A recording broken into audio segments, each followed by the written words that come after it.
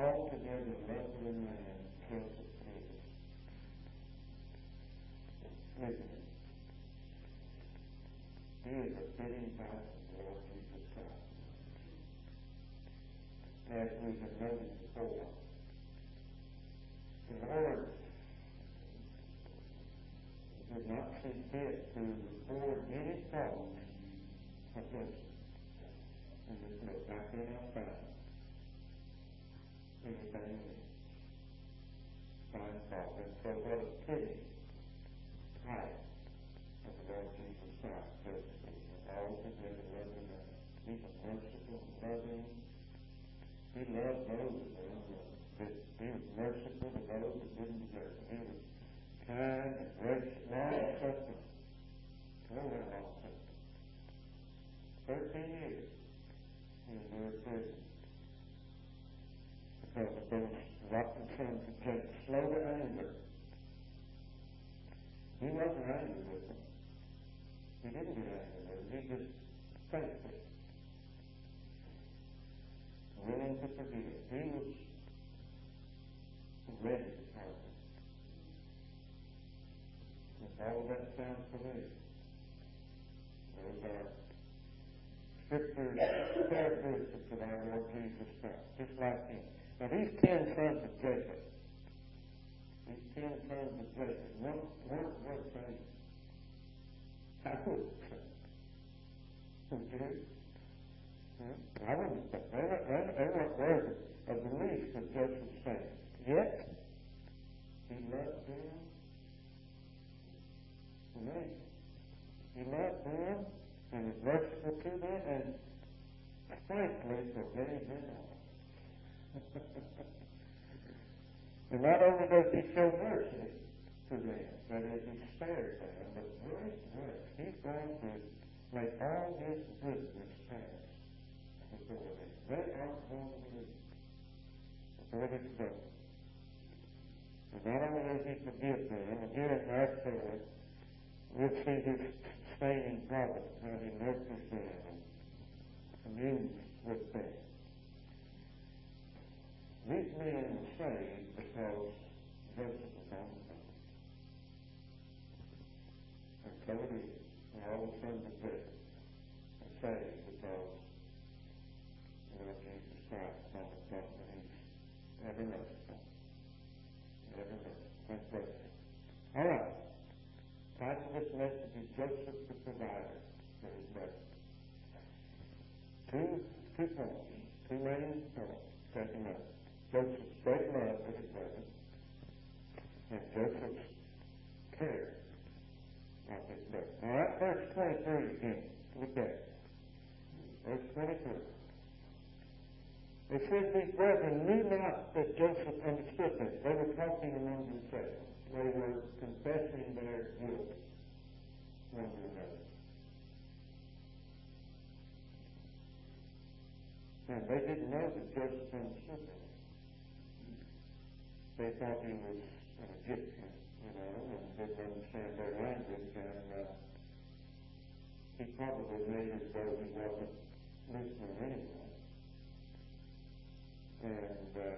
But he did. He understood them. And he spake, it says, unto them by an interpreter. Whatever Joseph had to say, he spoke through a man. And whatever they wanted to say to Joseph, they told it to a man. And that, as we've already seen, is how God speaks to us. We have this treasure in earthen vessels. God is pleased by the foolishness of preaching. God speaks through me. Always there. Prophets, apostles, evangelists, pastors, teachers, preachers. And it's one leader that does this. And it's one. Jesus Christ. And he speaks to God for us. But Joseph understood this. He said he understood me. He understood more about them than they knew about themselves. He knew that. I want you to turn with me to Hebrews chapter 2. This is just one of the most blessed, precious passage of Scripture in all of God's Word, without a doubt. Hebrews chapter 2. Joseph understood then. Why? Because he was known. He was known as their known. Look at Hebrews chapter 2, verses 16 through 18. There, Christ took not on him the nature of angels, but he took on him the seed of Abraham. Wherefore in all things it behooved him to be made like unto his Lord, that he might not, that he might be merciful and faithful high priest of things pertaining to God, and make reconciliation for the sins of the people. For in that he himself hath suffered being tempted, he's able to suffer them all. Isn't that perfect? Look over chapter 4, another lesson portion, verses 15 and 16. Hebrews 4, 15 and 16. We have not a high priest which cannot be touched with the feelings of our infirmities. He was also tempted like as we are, yet without sin. So let us therefore come boldly unto the throne of grace, that we might obtain mercy and find grace to help in time of need. After Joseph revealed himself to these sorry fellows, then they had total freedom and boldness to come to him. We will see that when all of Egypt was there. All right, back to the text now. So he understood it all right. He's not. None of their problems, the rest of their problems. He understood their problems. But he had it. And it says he spake to the interpreter. Nevertheless, it was Joseph speaking to him. It was Joseph speaking to him. Everything they heard through the interpreter, and it was Joseph nonetheless. And now, upon hearing, listen to this. This is important. Upon hearing them confess their guilt. See, before this, remember, he spake roughly to them. And we saw Sunday morning how that when God first deals with a human being, when God is going to speak to a human being in salvation and reveal the Lord Jesus Christ to that person, he doesn't speak peace and love and kindness to them. No, he speaks roughly, like Joseph did here. And an interpreter. God speaks roughly. God speaks. We've got to repent of our sins. And God convicts us through the Word, calls us what we are, tells us what we are, guilty. Whatever the Word says, it says guilty. First of all. Now, they heard this.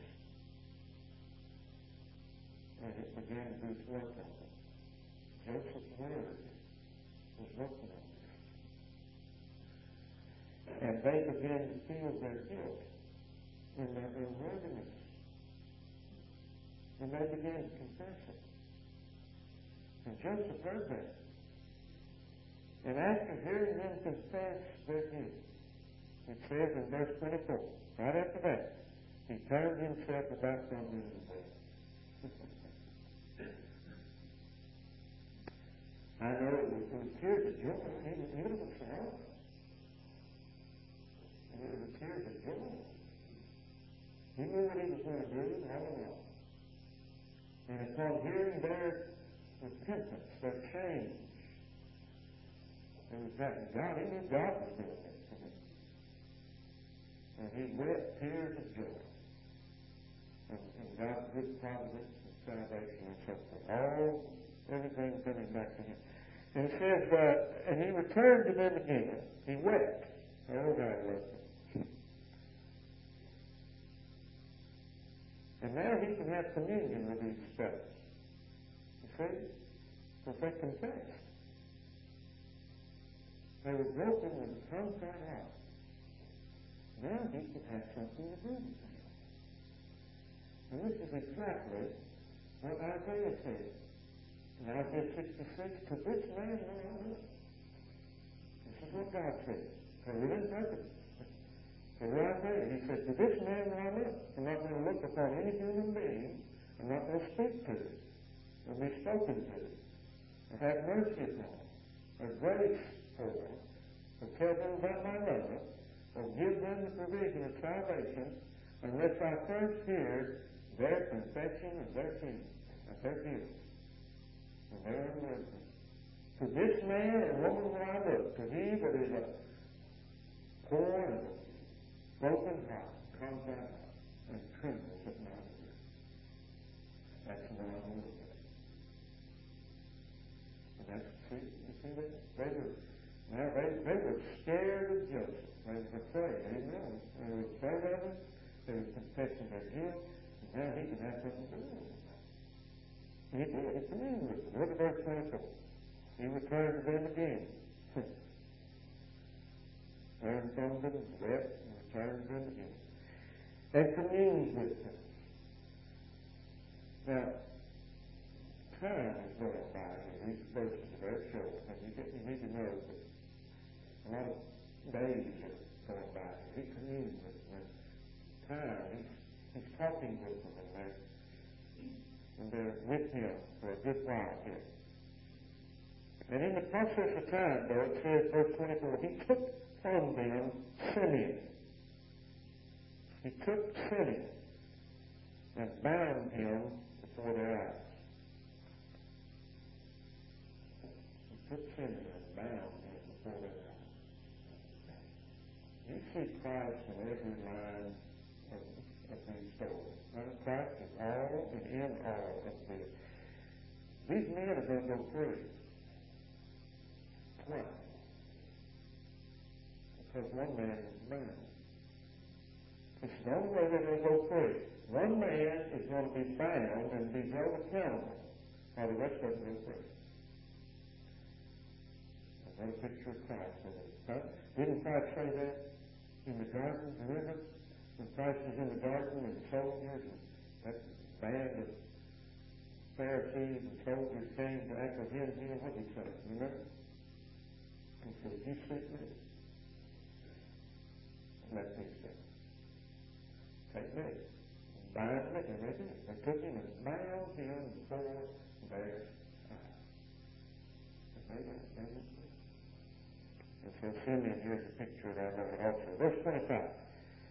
Now, here's Joseph's prayer for his brother. And they still don't know him. They don't know him, but they're being changed, and they're being saved. They're being saved. You know? They're being saved. This whole story is a type of salvation. They're being saved. From the time that they heard the call, they're calling Jesus. Their salvation is found there. And see, this is the way it is in God's salvation. With the gospel call, from the time God first opens our ears to hear the gospel call, there's mercy, there's grace for the guilty. There's a Lord and Master to whom we must go to. From the time we first were being saved. Paul said in Corinthians, he said, oh, I thank God who hath delivered us, who doth deliver us, and I trust will yet deliver us. You see, all God's people were delivered, were saved when God gave the commandment, when God gave the order, when God purposed it before the world began, when God chose the people. They were as good as saved right there. But now, in time, they had to be saved. Christ had to come, be made flesh, and dwell amongst us, and be made a woman, made under the law, to redeem them that were under the law, to pay their sin payment, to work out their righteousness. He had to do this in time. And in time, we've got to hear the gospel. And he said they will. Every one of our people, all Israel will be saved. All of the sons will be saved. And they all hear this gospel call. Every one of them. My sheep hear my voice, he said. They hear this gospel call. and they repent of their sins like these sons of Jacob, and then the Lord himself can be with them. And he shows us himself. He reveals himself. Well, they don't know him yet, really. But Joseph knows and loves them, and he's purposed their salvation. Look at verse 25. Then Joseph commanded to fill their sacks with corn. Joseph gave the command. Fill their sacks with corn. Fill them up. He gave the command. Listen to these verses. Thou hast given commandments to save me. David said, Psalm 71:3. The Lord gave commandments. See, if a human being is saved, salvation is of the Lord. And they're saved when he says so. They're not saved when they say so. They're not saved when the soul winner says so. They're not saved when the preacher says so. They're saved when God says so. And he gives the command, and when he gives the command, it stands fast. The Lord gave the command, and it stood fast. He said, I've spoken it, I'll do it. He said this in Psalm 133, the Lord commanded the blessing. He can lie forevermore. The Lord commands for us to be filled with the Spirit. The Lord commands us to be filled with the gospel. Open their mouths, I'm going to do it. Open their ears, I'm going to give them hearing. Open their hearts, I'm going to plant the word there. Even before we knew him, he gave the command to fill us up. Look at the next line. It says, and Joseph gave the command to restore every man's money to his side. Now, the Egyptians were paying for this food. Mesopotamians were paying for this food. Hittites,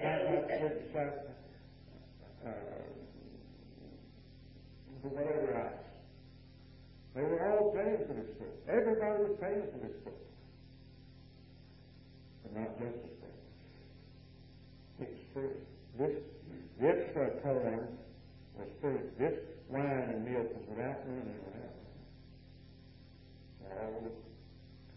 To all the sons of God, to all the Israelites. And he commanded, restore every man's money. This is all a picture of what Christ has given us that we lost in Adam. We lost the Spirit. He said, fill it. He restored us back to the Father and given us every provision. Adam had to earn it. Very God give it to us. Look at the next one. Give them provision for the day. Provide their every need for the day. Fill their sacks. You see, this is something in addition to even the filling of the sacks. Fill up their sacks with corn. Give them money. Give them the money back. They can run for other things. And give them a little bit extra for the money. Give them some of that. Those leeks and onions and garlics and what have we got? Give them some of that. Or give them some more. He just kept giving it to them. Provision for the way. We sang those songs, didn't we? The Lord will provide. And oh God, he has. All right. Verse 26. And so they laded their asses with corn and departed thence. Now, they came laden with guilt. And they left laden with this. They came laden down with guilt. If you come hungry here on Wednesday night or Sunday morning, whatever, who's hungry after the righteousness? You. Rest of them are hungry and thirst after what? Righteousness. What is righteousness? It's the gospel of the Lord Jesus Christ. You come hungry for this righteousness, for this forgiveness, for this mercy, for this grace. You come laden and heavy laden, you'll go away laden with blessings. There you is. That's what he said. Open your mouth. I'll tell you. Open your mouth. Laden and on the way. He gave them the things on the way. A few days later, I beg your pardon. A few days went by, okay? They left. Now they're troubled about Simeon. Now this is a true story. This is actually happening. He's a real man. There's a real man on that throne. There's a real family. They've got real problems, real trouble, real fears, real troubles, real afflictions. This is a real story. And it really get that. They were confused, he said. All sorts of troubling thoughts were going through their mind. One minute they were up, and the next minute they were down. One minute they were rejoicing. What's he doing? The next minute they were fearful. Now, they leave, and they're troubled about Simeon. Simeon's still there. But they've got all this corn. They've got mules laden down with corn and all the, goods just loaded down, all they can carry around. Now, they've got that trouble, but yet they've got all these blessings. And they've got the promise of the man. You understand what I'm saying? They've got the promise of the man on that throne. All you got to do is come back to that throne. That's it. And remember, that's the last thing he said to them. He didn't mean to say, what more could he say to them than what he said? And he gave them all these tokens of his goodness. Why would if he's going to kill Simeon, if he's going to kill them, why would he give them? Why would he have done all this stuff? And made all these promises? All they got to do, if they're true men, is bring that young son back. That's it. See, his commandments aren't resist. And they're very wrong. Well, but they're still. You see, these things they're tempered. Remember the passage in Ecclesiastes, what? In the day of prosperity, consider it. The day of adversity. That the Lord has set the one against the other. To the end that man not find anything after. We will have problems and afflictions along with the blessings. Why? So we won't stay here. We find nothing here. No lasting happiness and peace. Well, 2 days went by, okay? They're on the road. It's a long way. Where we're at. It's a long way. From why I got those maps so we can look at them. From Egypt all the way back, they're on foot. They're walking. It's a long journey. And they're talking about all these things. Doubts and fears and troubles, and yet he seems like a good man. This Lord on the throne, and he acts like I know he's fearful and fearing, and he's a great master, but he's got time look at his eyes. And I bet you Reuben said to Judah, I think he looks familiar. He looks like somebody, he acts like he knows us. Treats us like. Well, anyway, they went on. In verse 27, they stopped in an inn, okay? They stopped on the way. And one of them opened his sack to give his ass some corn to eat, and he saw his money. It was in the mouth of the sack. You see, they gave this money. They thought they were going to buy this corn, and they gave the money. And Joseph gave commandment. Don't think of it. It's free tonight. It's free to leave me. So you put that money back in their sack. And see, they thought they had to pay for it. They had to do something with this corn. They thought it surely can't be free. Not all this corn. Let's pay something. And you realize how precious corn was those seeds? I mean, there was no corn. This was only corn that wasn't worth. How much money would it have cost? When disaster strikes, these no good bums, start shooting the prices of good hardware store owners, plywood was up $150 a sheet, stuff like that. This is all the food there was in the world. How much did it cost? I bet it cost everything you had. It didn't cost them anything. But they gave them money. They thought it probably cost them something. Well, when they got that in, one of them, I don't know who it was, but he opened his sack, and there's money there. And he said to his brethren, my money is restored, and lo, it's even in my sack. And then all of their hearts failed them, and they were afraid. And they said, no, look, what is this that God's done?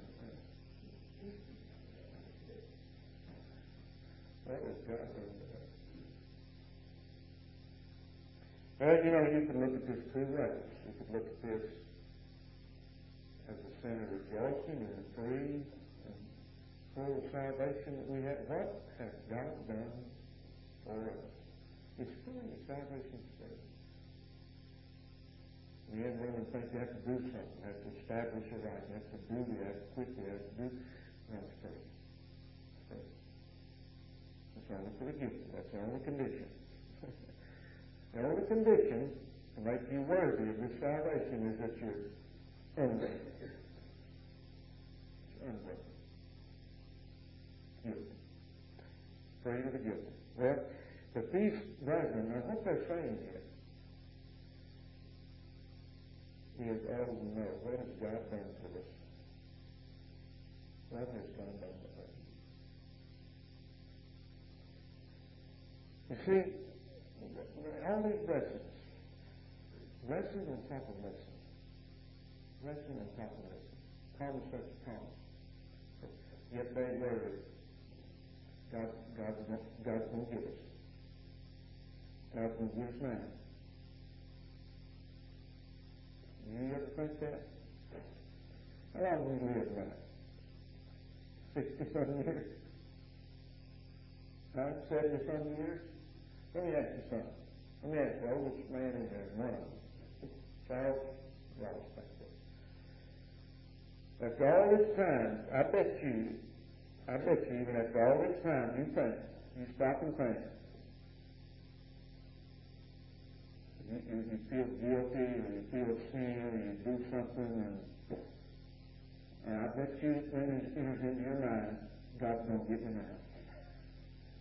Right? Yeah, he's done with me now. This is it. It's all over now. I'm caught. His mercy's clean gone. There's no more grace for me. Oh no. He's provided for me all these years. Now I'm retired and don't have much money coming in. Now what am I going to do? What is God doing to me now? What is he doing now? He's saving them. What he's doing here, Brethern, is bringing them down to nothing. To despair of themselves and everything about them. They're going to have to utterly feel their guilt and their ruin and their desperation and totally cast themselves on the mercy of this Lord on the throne. And this is what they're going to end up doing. So when this is all over, they're all just going to just give up. They're going to quit saying we're true men, or we're going to quit arguing, quit giving out. They're just going to say, please have mercy on us. Until Joseph can't refrain himself anymore.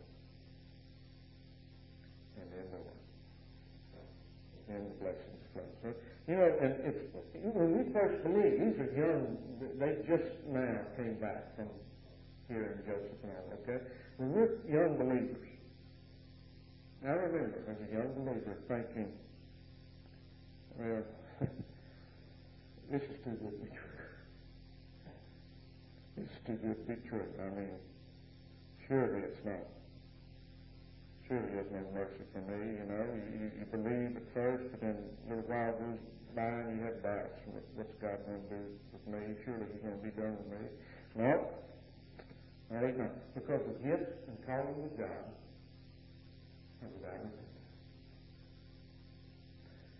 Salvation's a gift. It's without repentance. That means you got to take it back. What he gives, he never takes back. He gives it more. The gift and calling of God. You heard the gospel call. It wasn't by accident, it was on purpose. It wasn't you. It was the shepherd's boy. He said, they're my sheep. Right though they be. And they hear the gospel call. And then they'll hear from them on. Without repentance. Far be it. In fact, these fellows, they think, what is happening to us now?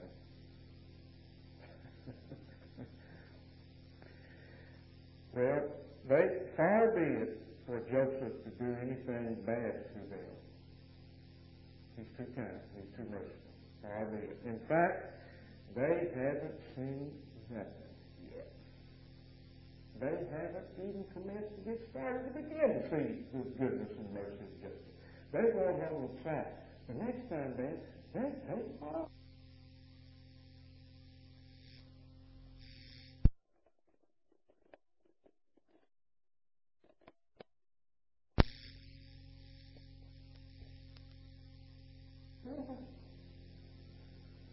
But they're still fearful.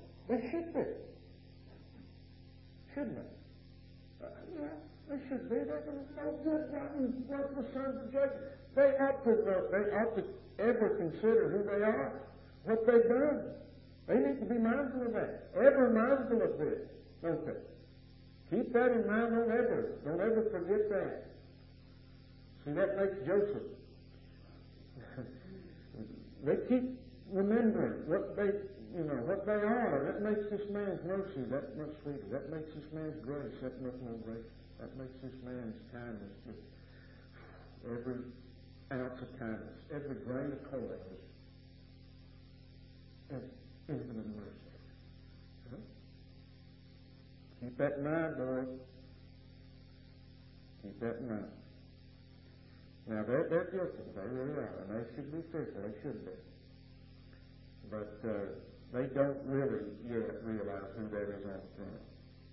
They just don't fully realize that's. And I know I'm getting ahead of myself. But when Joseph reveals himself to them, he says it's right. I'm your brother. They're just scared to death when they find out who it is he said. I'm your brother. And they're fearful because they're no good. But boy, he's good. And that ought to just relieve all their fear. Well, all right, verse 35, I got to hurry. Now, they went home, and I'm not going to read those verses there, 29 through 34. They went home and told their dad. That was their confession. They confessed a Lord on the throne. That's what they did. They confessed the Lord on the throne. They confessed that they won't get to go back unless they bring the Son with them. What a picture of our confession that is. Verse 35, and all of them, when it came to pass, as they all emptied their sacks, behold, every man's bundle was run with that. It was fruit all of them. Not just one of them. All of them. All of them. And so it is with the gospel of salvation. And verse 36, their father, Jacob, he said, he reminds them again of their guilt. From here on out, they don't forgive who they are. Understand? They don't forgive who they are. Nobody will ever forgive. The Father reminds them. Look at it. He says unto them, me have you bereaved of my children. He didn't suspect them about Joseph, did he? Understand what I was talking about here. Jacob knew that these fellows had something to do with Joseph. being killed. He knew these boys. He knew them. He knew them. And so it is with all of us. We're guilty. All of us are very guilty concerning the death of God's Son. Right? Yes, we are. Let me read to you from Isaiah 53. It says here, in light of this will mean something to you. Surely he has borne our griefs, carried our sorrows, yet we did esteem him stricken, smitten of God, afflicted. But he was wounded for our transgression. He was bruised for our iniquity. The chastisement of our peace was upon him. With his stripes we are healed. All we like sheep have gone astray. We all have turned every one to his own way. But the Lord laid on him the iniquity of us all. He was oppressed and afflicted. Remember Joseph? He was oppressed and afflicted. We didn't hear anything from him. But he opened not his mouth. He's brought as a lamb to the slaughter, and a sheep before her shearers is dumb. So he opened not his mouth. He was taken from prison and from judgment. Who shall declare his generation? And Joseph was thought to be dead. Yet it pleased the Lord to bruise him, to put him to grief. God made his soul an offering for sin. He shall see his seed. He shall prolong his days. He's not dead. Joseph's not dead. He's on the throne. He'll have to prolong his day. The pleasure of the Lord shall prosper in his hand, prosperous man. He shall see of the travail of his soul and be satisfied, and by his knowledge shall my righteous servant justify me. And I'll provide him a portion with the grace. And he will divide the spoil. Isn't that amazing? Absolutely amazing. Well, in verse 36, Joseph said, everything's against me. All flesh is enmity against God. Reuben here, I've got to finish this chapter. Reuben said to his father, slay my two sons if I bring them off. Reuben tried to be surety. Reuben said, let me be surety for Benjamin. You slay my two sons, and I'll bring him back again. Verse 38, Jacob said, father said, no, he's not going with you. Reuben can't be surety. Oh, Judah can. Judah can. You see, the very next chapter, Judah said, let me be surety. Jacob said, okay. Who changed his mind? God did. According to Scripture, he said. And he'll not go down with you. It wasn't time yet for the son to go and redeem Simeon and all the rest of it. It wasn't time yet. But it will, in the fullness of time. In this story, the fullness of time, the Father will send the Son and redeem them all. And when the Lord on the throne sees that Son, all over with a shout. All right. Let's stand.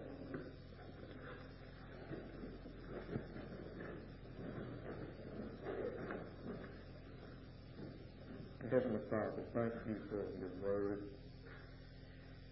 Thank you for our Lord on the throne, his great mercy, grace, and kindness to us.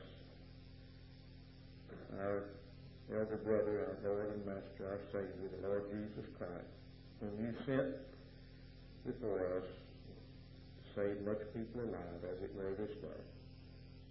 We thank you for this story and for understanding of it. Flesh and blood doesn't reveal it to us, but the Father. Now we thank you that you have revealed these things unto us and our children. We thank you. Bring us together again this Lord today. Watch over your people. Bring them back safely till we meet again. In Christ's name, amen. It is good.